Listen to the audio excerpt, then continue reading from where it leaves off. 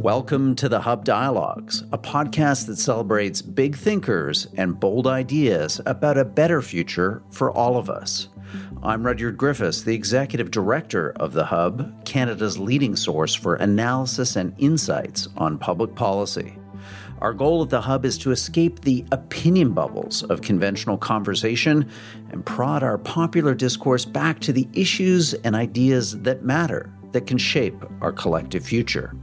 On the Hub Dialogues, you'll hear Sean Speer, our editor-at-large, in conversation with some of the world's sharpest minds and brightest thinkers about the issues and ideas they're passionate about and that they think we should spend more time focusing on.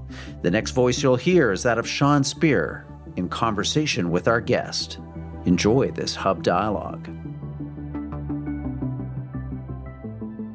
Welcome to Hub Dialogues. I'm your host, Sean Speer, editor-at-large at the Hub.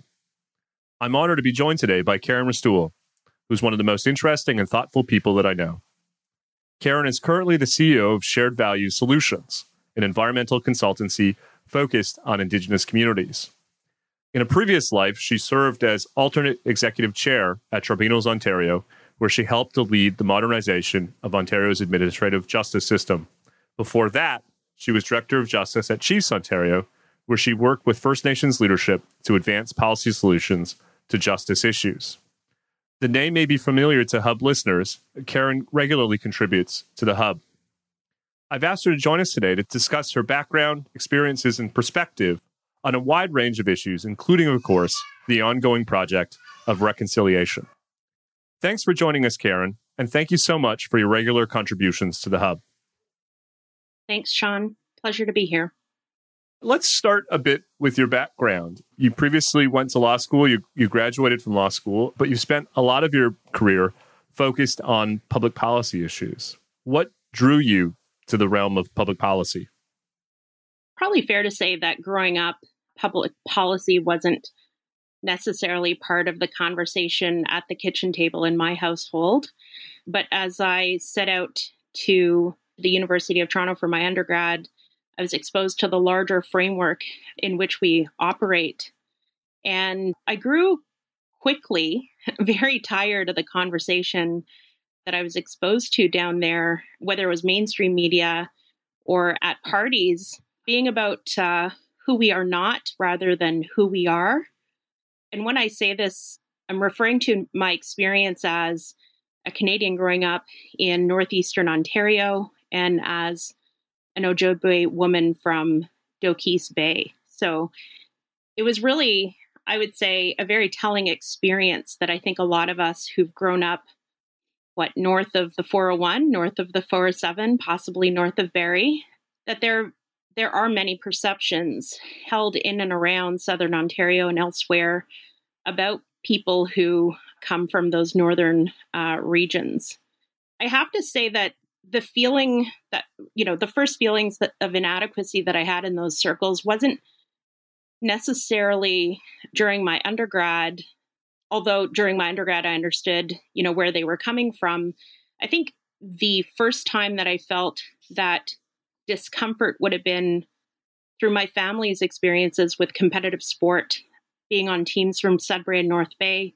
We were always traveling south for tournaments where we were largely underestimated. It was quite funny. Opposing teams were quite frank about sharing that after what they believed to be a surprising loss. And so those conversations I reflect on quite fondly today with friends and family from up north. But back to the undergrad days, it became very clear to me that the folks at Queen's Park and in Ottawa were largely designing policies. These were people who were the folks who were designing the policies were people who had never really stepped out of those urban bubbles. And in my experience, it seemed to be less of a fault of the political representatives themselves who, like from the northern regions, who, in my opinion, have always done a tremendous job at ensuring the unique challenges in the north were considered and tabled regardless of political ideology. But in my experience, it appeared to be a bias that was mostly within that policy bubble and the public service more broadly. That's probably linked to the fact that a lot of these people do reside in either southern or eastern Ontario and have never really ventured beyond those boundaries. And the way I look at it, Northern Ontario's identity is proud, often blue collar or rural in perspective, but it does have a huge importance politically and economically for Ontario. As I mentioned, you grew up learning about the centers of political influence like Ottawa and Toronto. And as I mentioned, it's not always been my experience that there's an interest in them learning about us, and that we largely go misunderstood quite often, with exception for those who have cottages in the area. But I think the lack of those exchanges, of those simple conversations and exchange of viewpoints, can certainly lead to a great deal of polarization, which doesn't help us get ahead. On the flip side, I share that experience growing up Indigenous. I come from Doki's First Nation, which is a small but very mighty First Nation located around Lake Nipissing and what we currently refer to as the French River. I did grow up, I was raised in Sudbury, but I spent most weekends and summers in Doki's. My dad grew up on the reserve, and it was important to him that we knew exactly who we were and where we came from. And to me, I saw the richness around me growing up, family, kinship. We were out on the water, in the bush, on the ball fields, on the hockey rinks, spring and fall harvests. We were spearfishing and hunting, and summers were spent collecting berries with aunties and grandmothers. And of course, there were issues growing up. I wasn't blind to them, addictions and mental health, some of the standard stuff that you see featured in media. But nobody talked about the Indian Act. Nobody talked about the overreach of the church. Nobody talked about the day schools, the Indian residential schools. Nobody made the connection for us.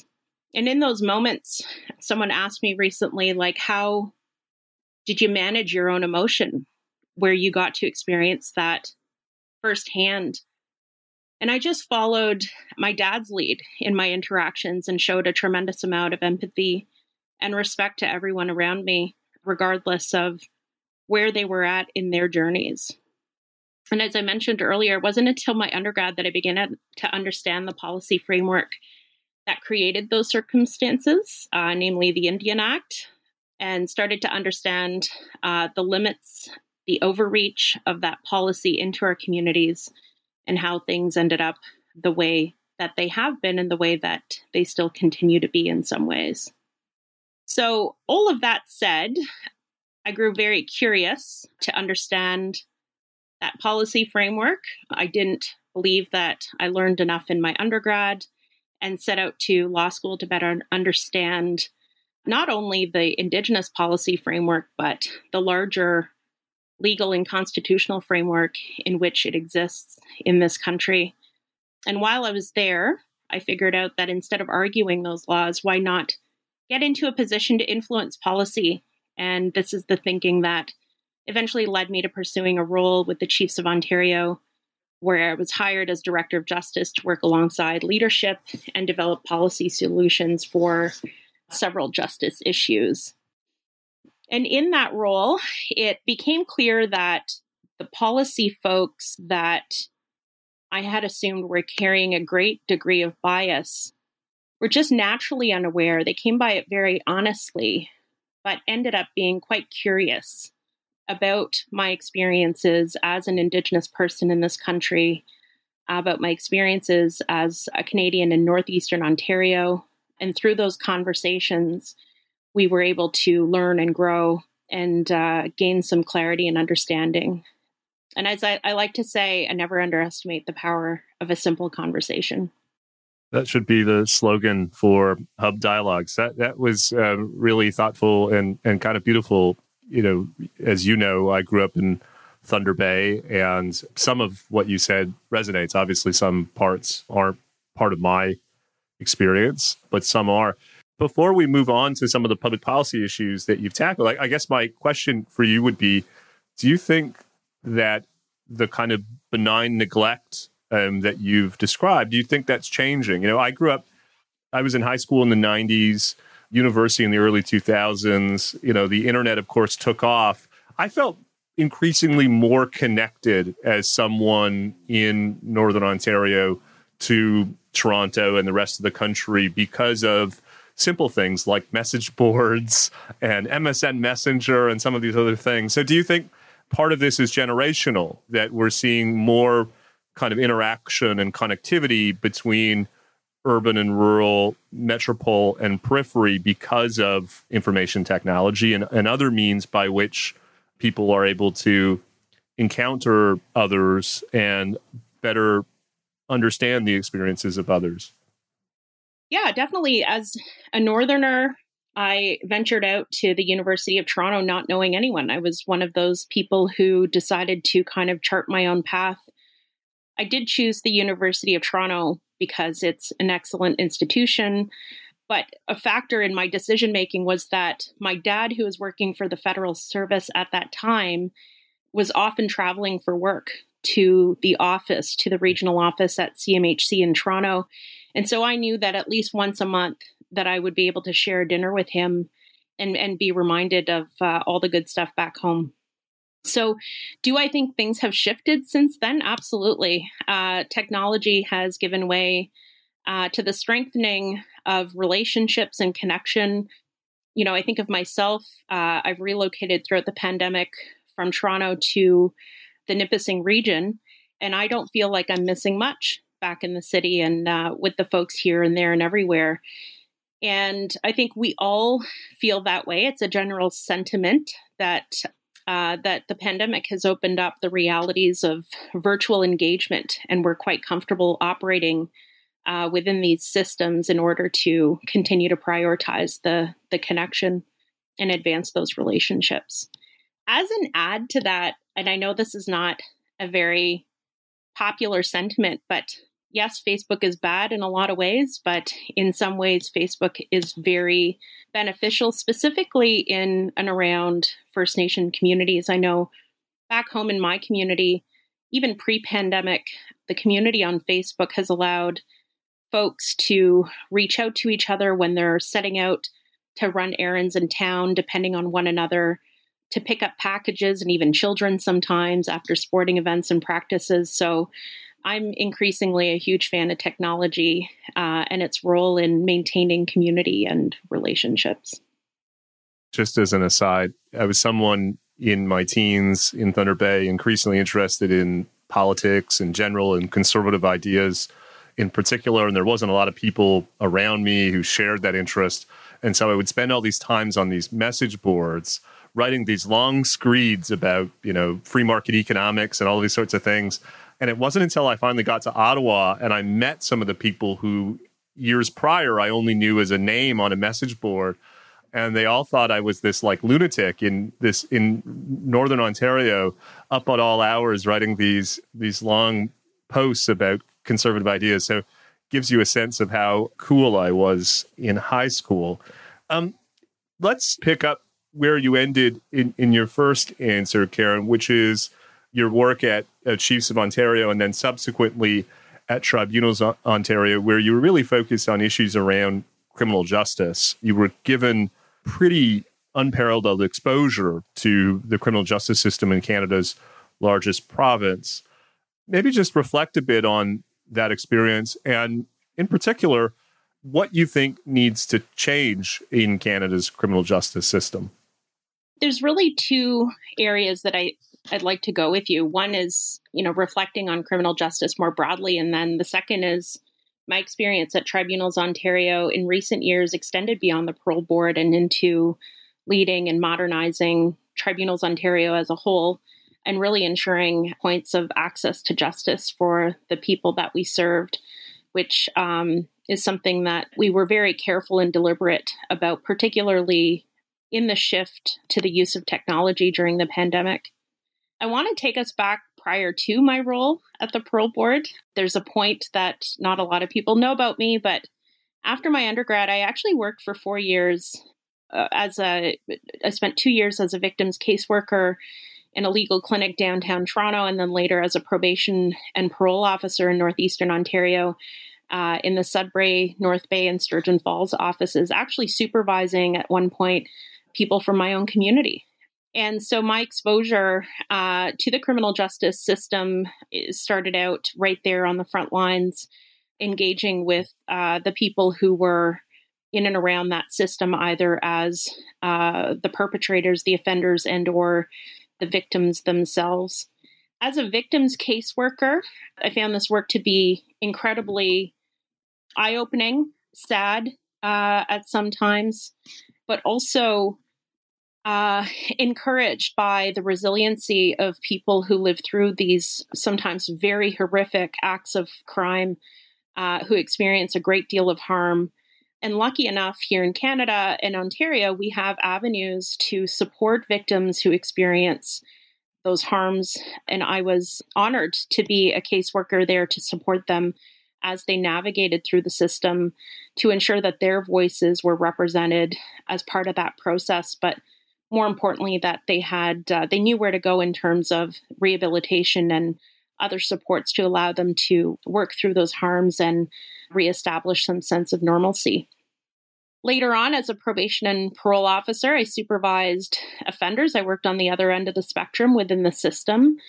This was within the provincial system, which means that it was largely people coming through the provincial courts who were serving less than 2 years in provincial institutions, which would lead us to believe that we were dealing with offenses that were predominantly lighter, I guess, or less serious than those you would see in the federal system. But one thing that became very evident to me is that the delays in the court system were leading to a great deal of pretrial time. So when sentencing came about, we actually had folks who were in the provincial system, but by virtue of that pre-time that they spent behind bars, were getting discounts, so to speak, when it kind of came time to that sentencing. So at one point, my caseload had 25% of sex offenses. And I actually found this quite surprising. This was at a time, we talk about technology, this was at a time where the internet was being used for the transmission of sexual content involving minors, but the public safety arm, the policing arm, weren't necessarily funded or up to speed in terms of cracking down on those crimes. So there were some challenges on that front.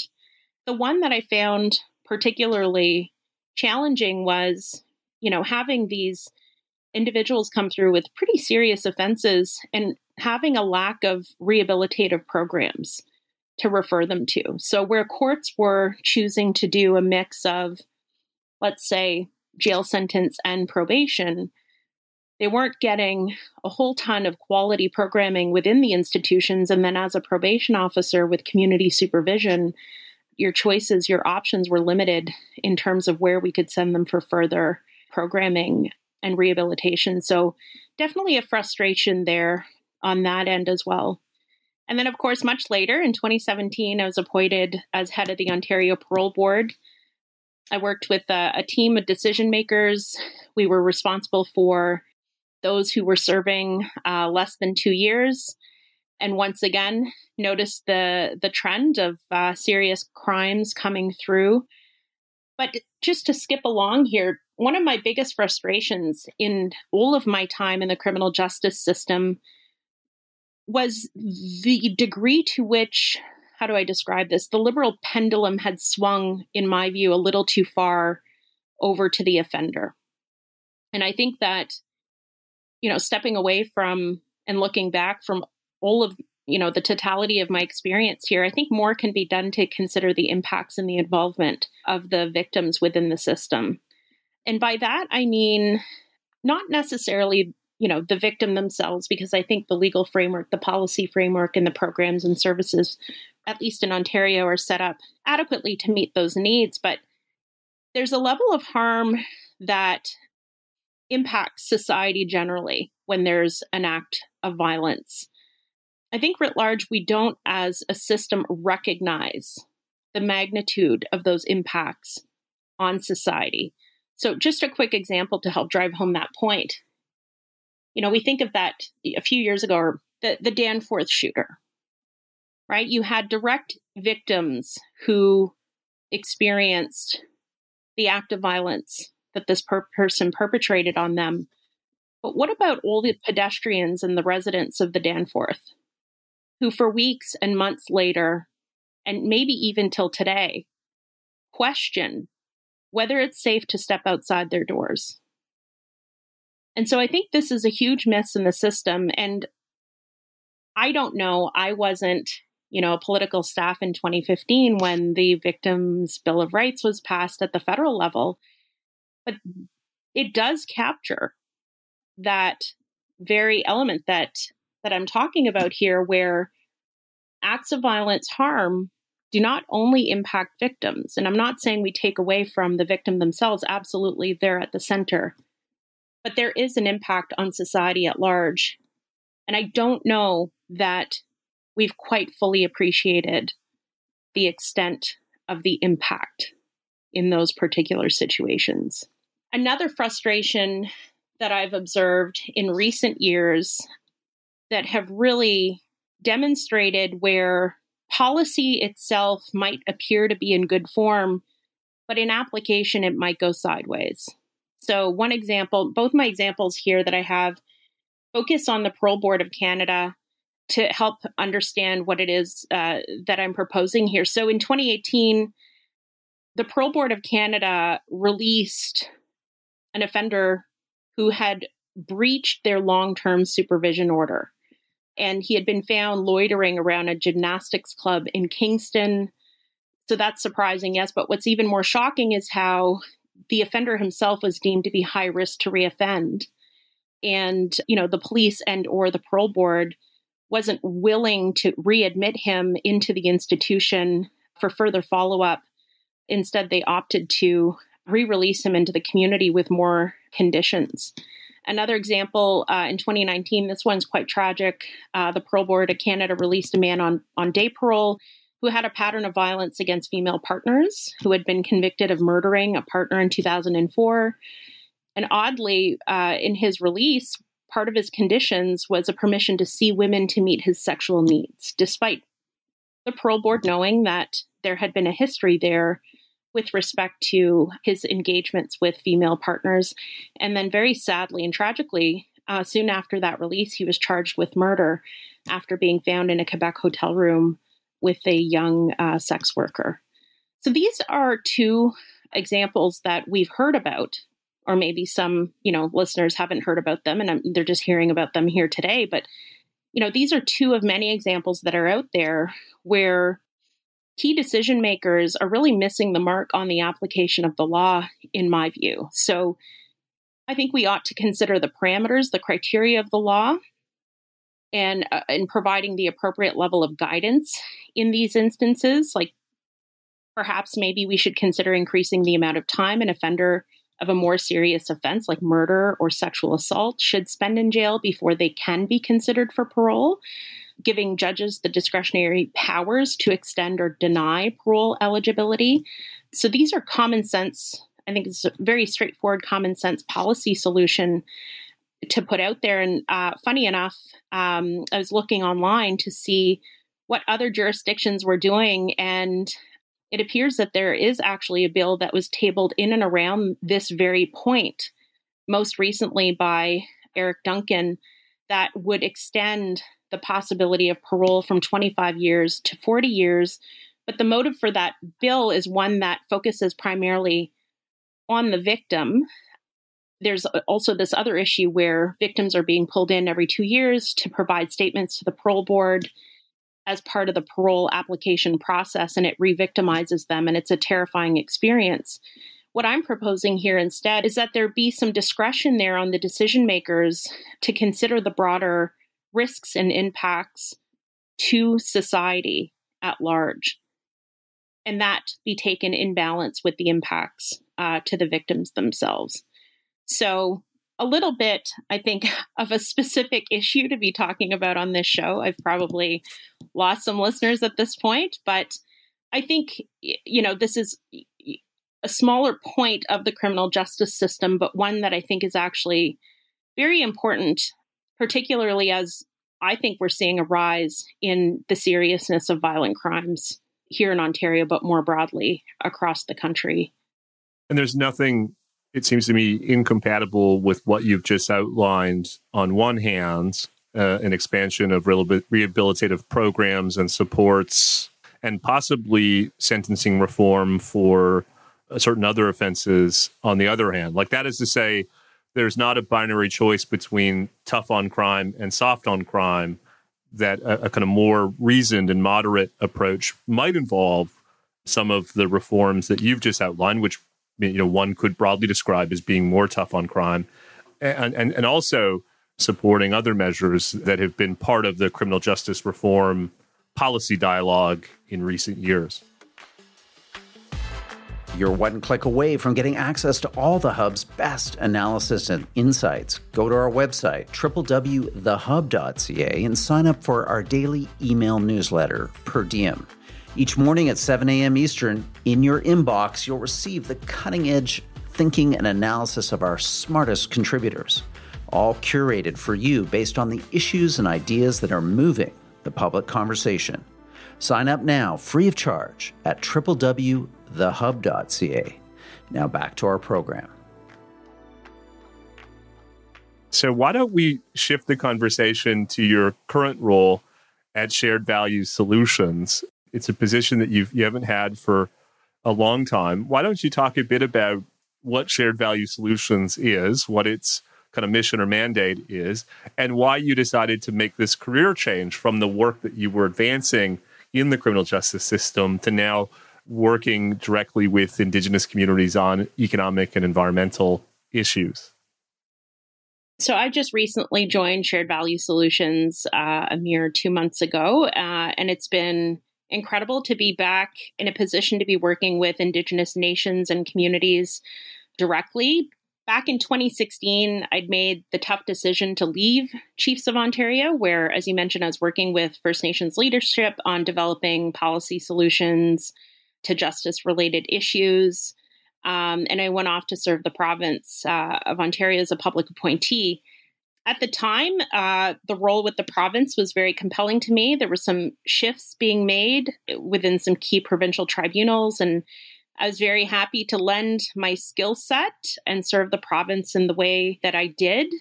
But after 6 years and also engaging on Indigenous policy on the side of my desk, I decided that I would bring my love and desire to build and fix things and strategize to address challenges back to the communities that I hold dear to my heart. And so that's what we do. That's what I do at Shared Value Solutions.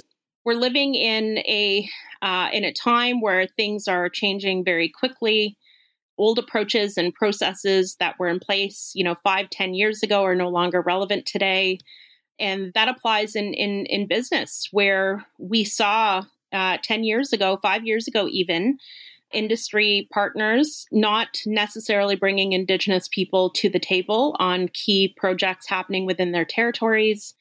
Back then, there were approaches that kept very separate business and humans and the environment. That today, as we're seeing the shift in the policy landscape, these are practices and approaches that are just no longer tolerated. And I think industry and people in general recognize now that there is a huge risk to focusing on profit exclusively and to be operating at the cost of land and water and people, and that they are needing and wanting to do business differently. And so in order for all people to adapt and thrive, I think new relationships need to be created. That's where the focus ought to be. New partnerships forged, a new dynamic form that puts Indigenous peoples and knowledge and worldviews at the heart of the social, political, and business processes. So what's interesting at Shared Value Solutions, we do business a little bit differently. We're a consulting shop, and we've been working alongside partner communities now for more than a decade by offering a range of environmental technical services, reg and negotiation support, social research, knowledge gathering, community and land use planning. And we do this by working with communities to challenge and change the existing processes and structures that have far too long held not only Indigenous nations, but also industry back from achieving their shared goals of prosperity. So how we do this is we work very closely with them. It's very similar to the role that I had at the Chiefs of Ontario, a lot of listening and understanding where communities are interested in heading, what their vision is, what their goals are, and then examining all of the tools and approaches that are out there that we can leverage to help position the nations in the best possible way to achieve their goals. And then obviously we also assist in navigating laws and regulations that might hold them back from achieving their goals and ultimately success. But nonetheless, the point is that we're really there hand in hand, working towards their vision and their goals. It's such a fascinating model, Karen. There's this tendency to assume lack of progress on different projects is because First Nations leadership or their communities are obstinate or they're inherently anti-development. And part of me thinks that one of the obstacles has been that we're asking these communities to make decisions that could be transformative for their communities with very little resources to support them in negotiating with large corporations, with teams of lawyers and consultants and so on. And I don't know about you, but when I'm confronted with a tough decision, I have an instinct to kind of turn inward and retreat and withdraw. And so oftentimes I've wondered if we've misinterpreted obstinance for what is really at its core just a lack of support in navigating decisions that could change the future of these communities. Do you want to talk a bit about, just your experience thus far and how you're able to help these communities and their leadership, reach the best arrangements to really create the kind of economic opportunity that won't just be around in the short term, but that can really be a catalyst for long-term change? Yeah, you raised an interesting point. There's a lot of misinterpretation of what it is that Indigenous communities and leaders want.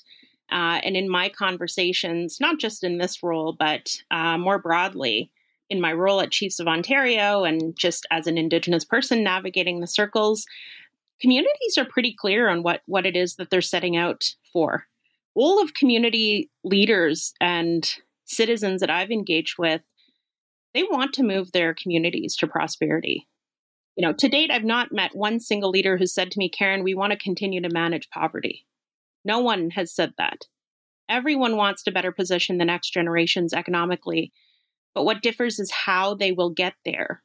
And so we work at Shared Value, and in my previous role, we work with them towards achieving that economic independence in the way that aligns with their values and their vision.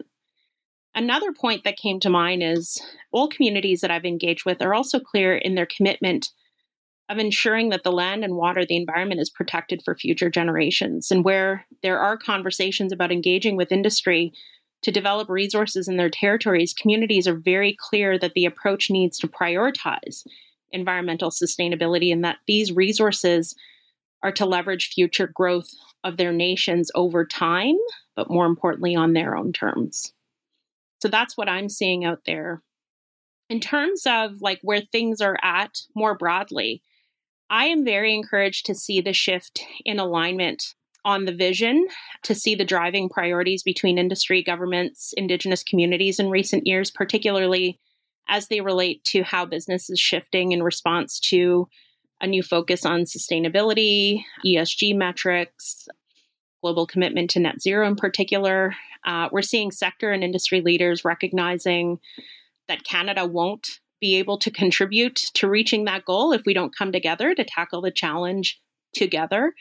And on that, we're looking at the possibility of, billions and billions, maybe trillions of dollars in clean energy projects and related infrastructure, the extraction of rare earths and minerals to support a spike in demand for EVs and batteries and other new technologies, which all of this in large part is linked to or will be established and or sourced from Indigenous territories. So From where I'm sitting, I think everyone has a role to play and everyone is stepping up to the challenge.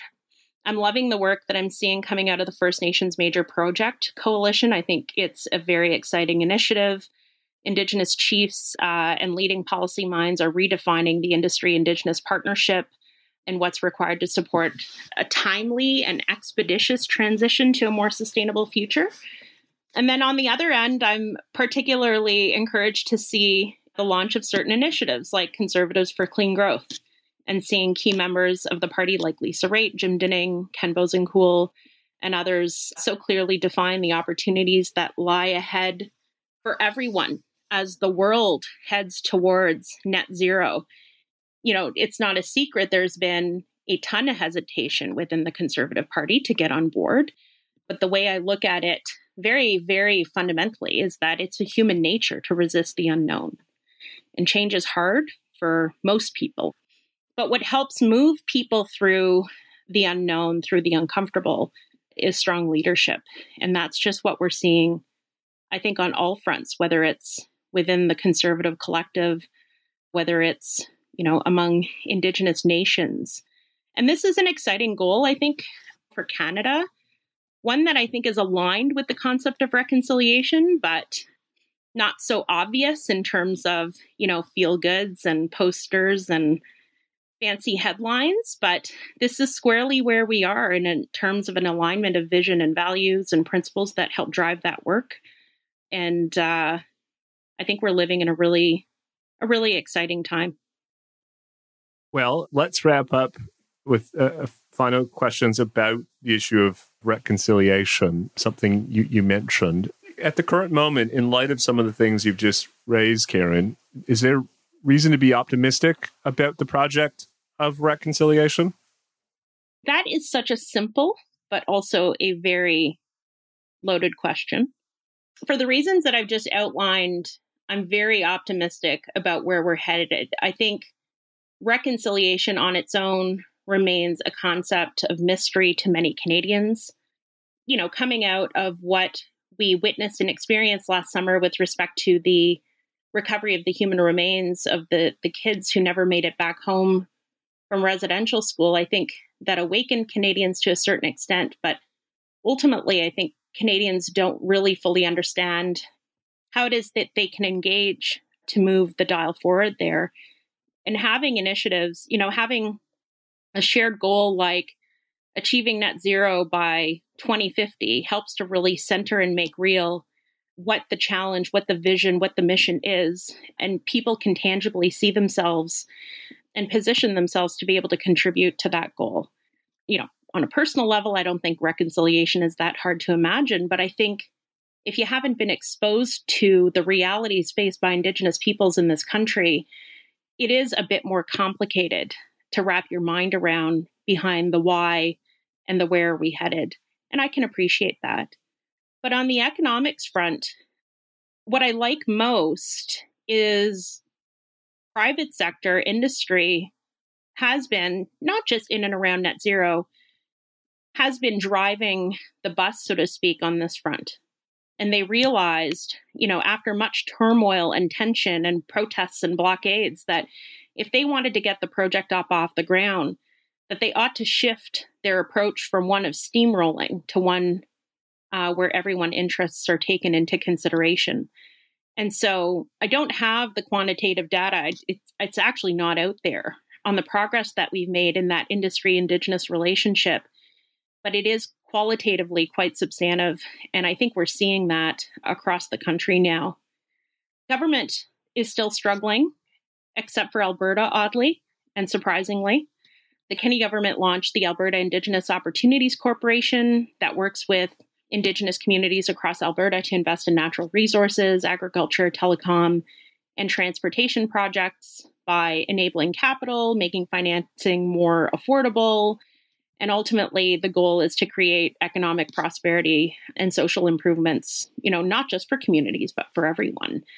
And I think it's policy initiatives like that that help to balance out the current and historic barriers of the Indian Act and level the playing field for First Nations. And I was quite excited to see within O'Toole's platform a commitment to expand that program nationally, and I really do hope to see other candidates and parties head in that direction as well.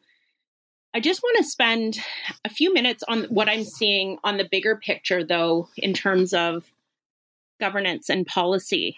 While it's nice to see this kind of leadership on the economic front, there still remains a huge barrier to First Nations on the governance side, and it's through the Indian Act. And I want to break it down for you. So the Indian Act was introduced in 1876. Canada, in the state that we know it, has been around for 155 years.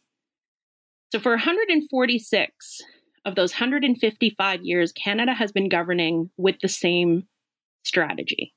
And sure, along the way, it's amended the Indian Act and it's taken away some of the worst parts. And then Canada's patted itself on the back. But here we are, still talking about it and acknowledging that it's doing more harm, more damage than good. And last year, it's not like we're short on cash. Like last year's budget on the Indigenous file was over $8 billion. And the amount has been in and around that since Trudeau and Friends took over in 2015. And for 139 years before that, there have been significant transfers in order for the Crown to uphold its fiduciary obligations. So the big question is, what has changed? For 155 years, Canada has shot its shot, as the kids say today, but where are the results? And so Canada, in my view, has not succeeded in achieving its policy outcome, which, as it set out to do in 1876, was to assimilate every Indigenous person into mainstream society. And in its current form, it says that the Indian Act is intended to manage registered Indians, governments, and lands. And we can probably agree that it's not been successful in achieving those goals either. So again, I ask, where are the results? It's spent more than billions and billions and billions of dollars. And the only thing we can fairly say that it has achieved is an overinflated federal bureaucracy, in my view.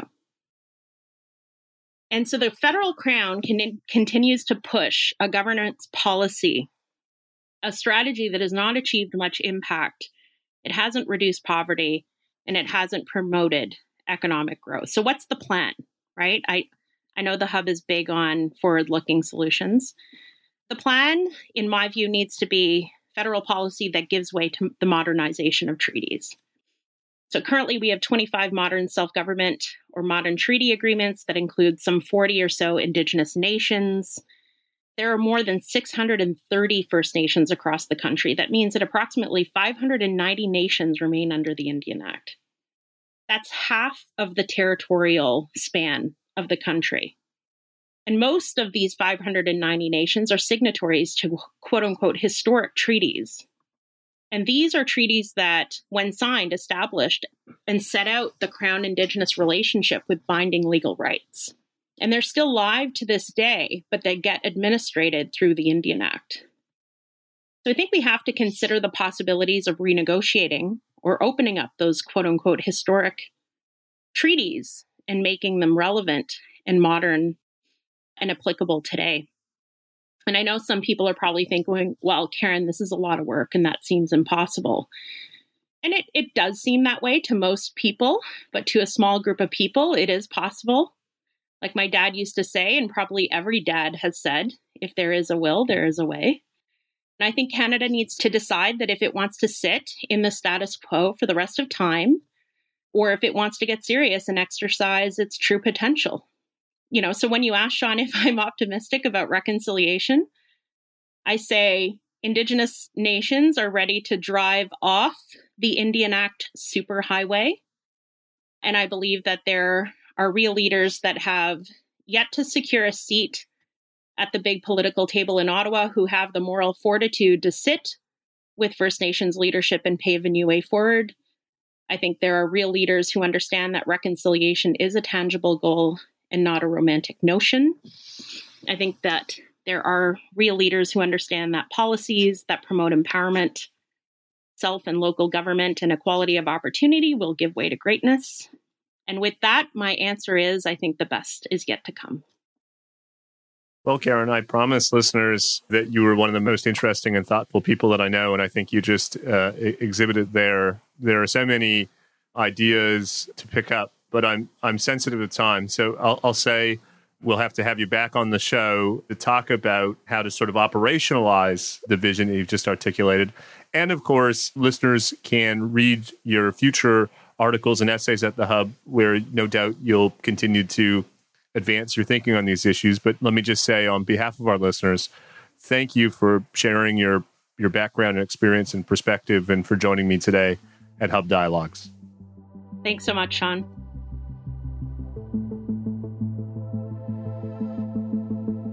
Thank you for listening to this episode of the Hub Dialogues, brought to you by the Hub, Canada's leading source for analysis and insights on public policy. We hope that you enjoyed this episode. Maybe it expanded your horizons, opened your mind to some new thinking and ideas. Please don't forget to share this episode with your friends and family, subscribe wherever you get your podcasts, and leave us a rating and review. That would be greatly appreciated. I'm the Hub's Executive Director, Rudyard Griffiths. The host of today's program was Sean Speer, the Hub's Editor-at-Large. This episode was produced by Amal Attar Guzman. Our audio producers are Alex Glutch and David Matta. Thanks for listening.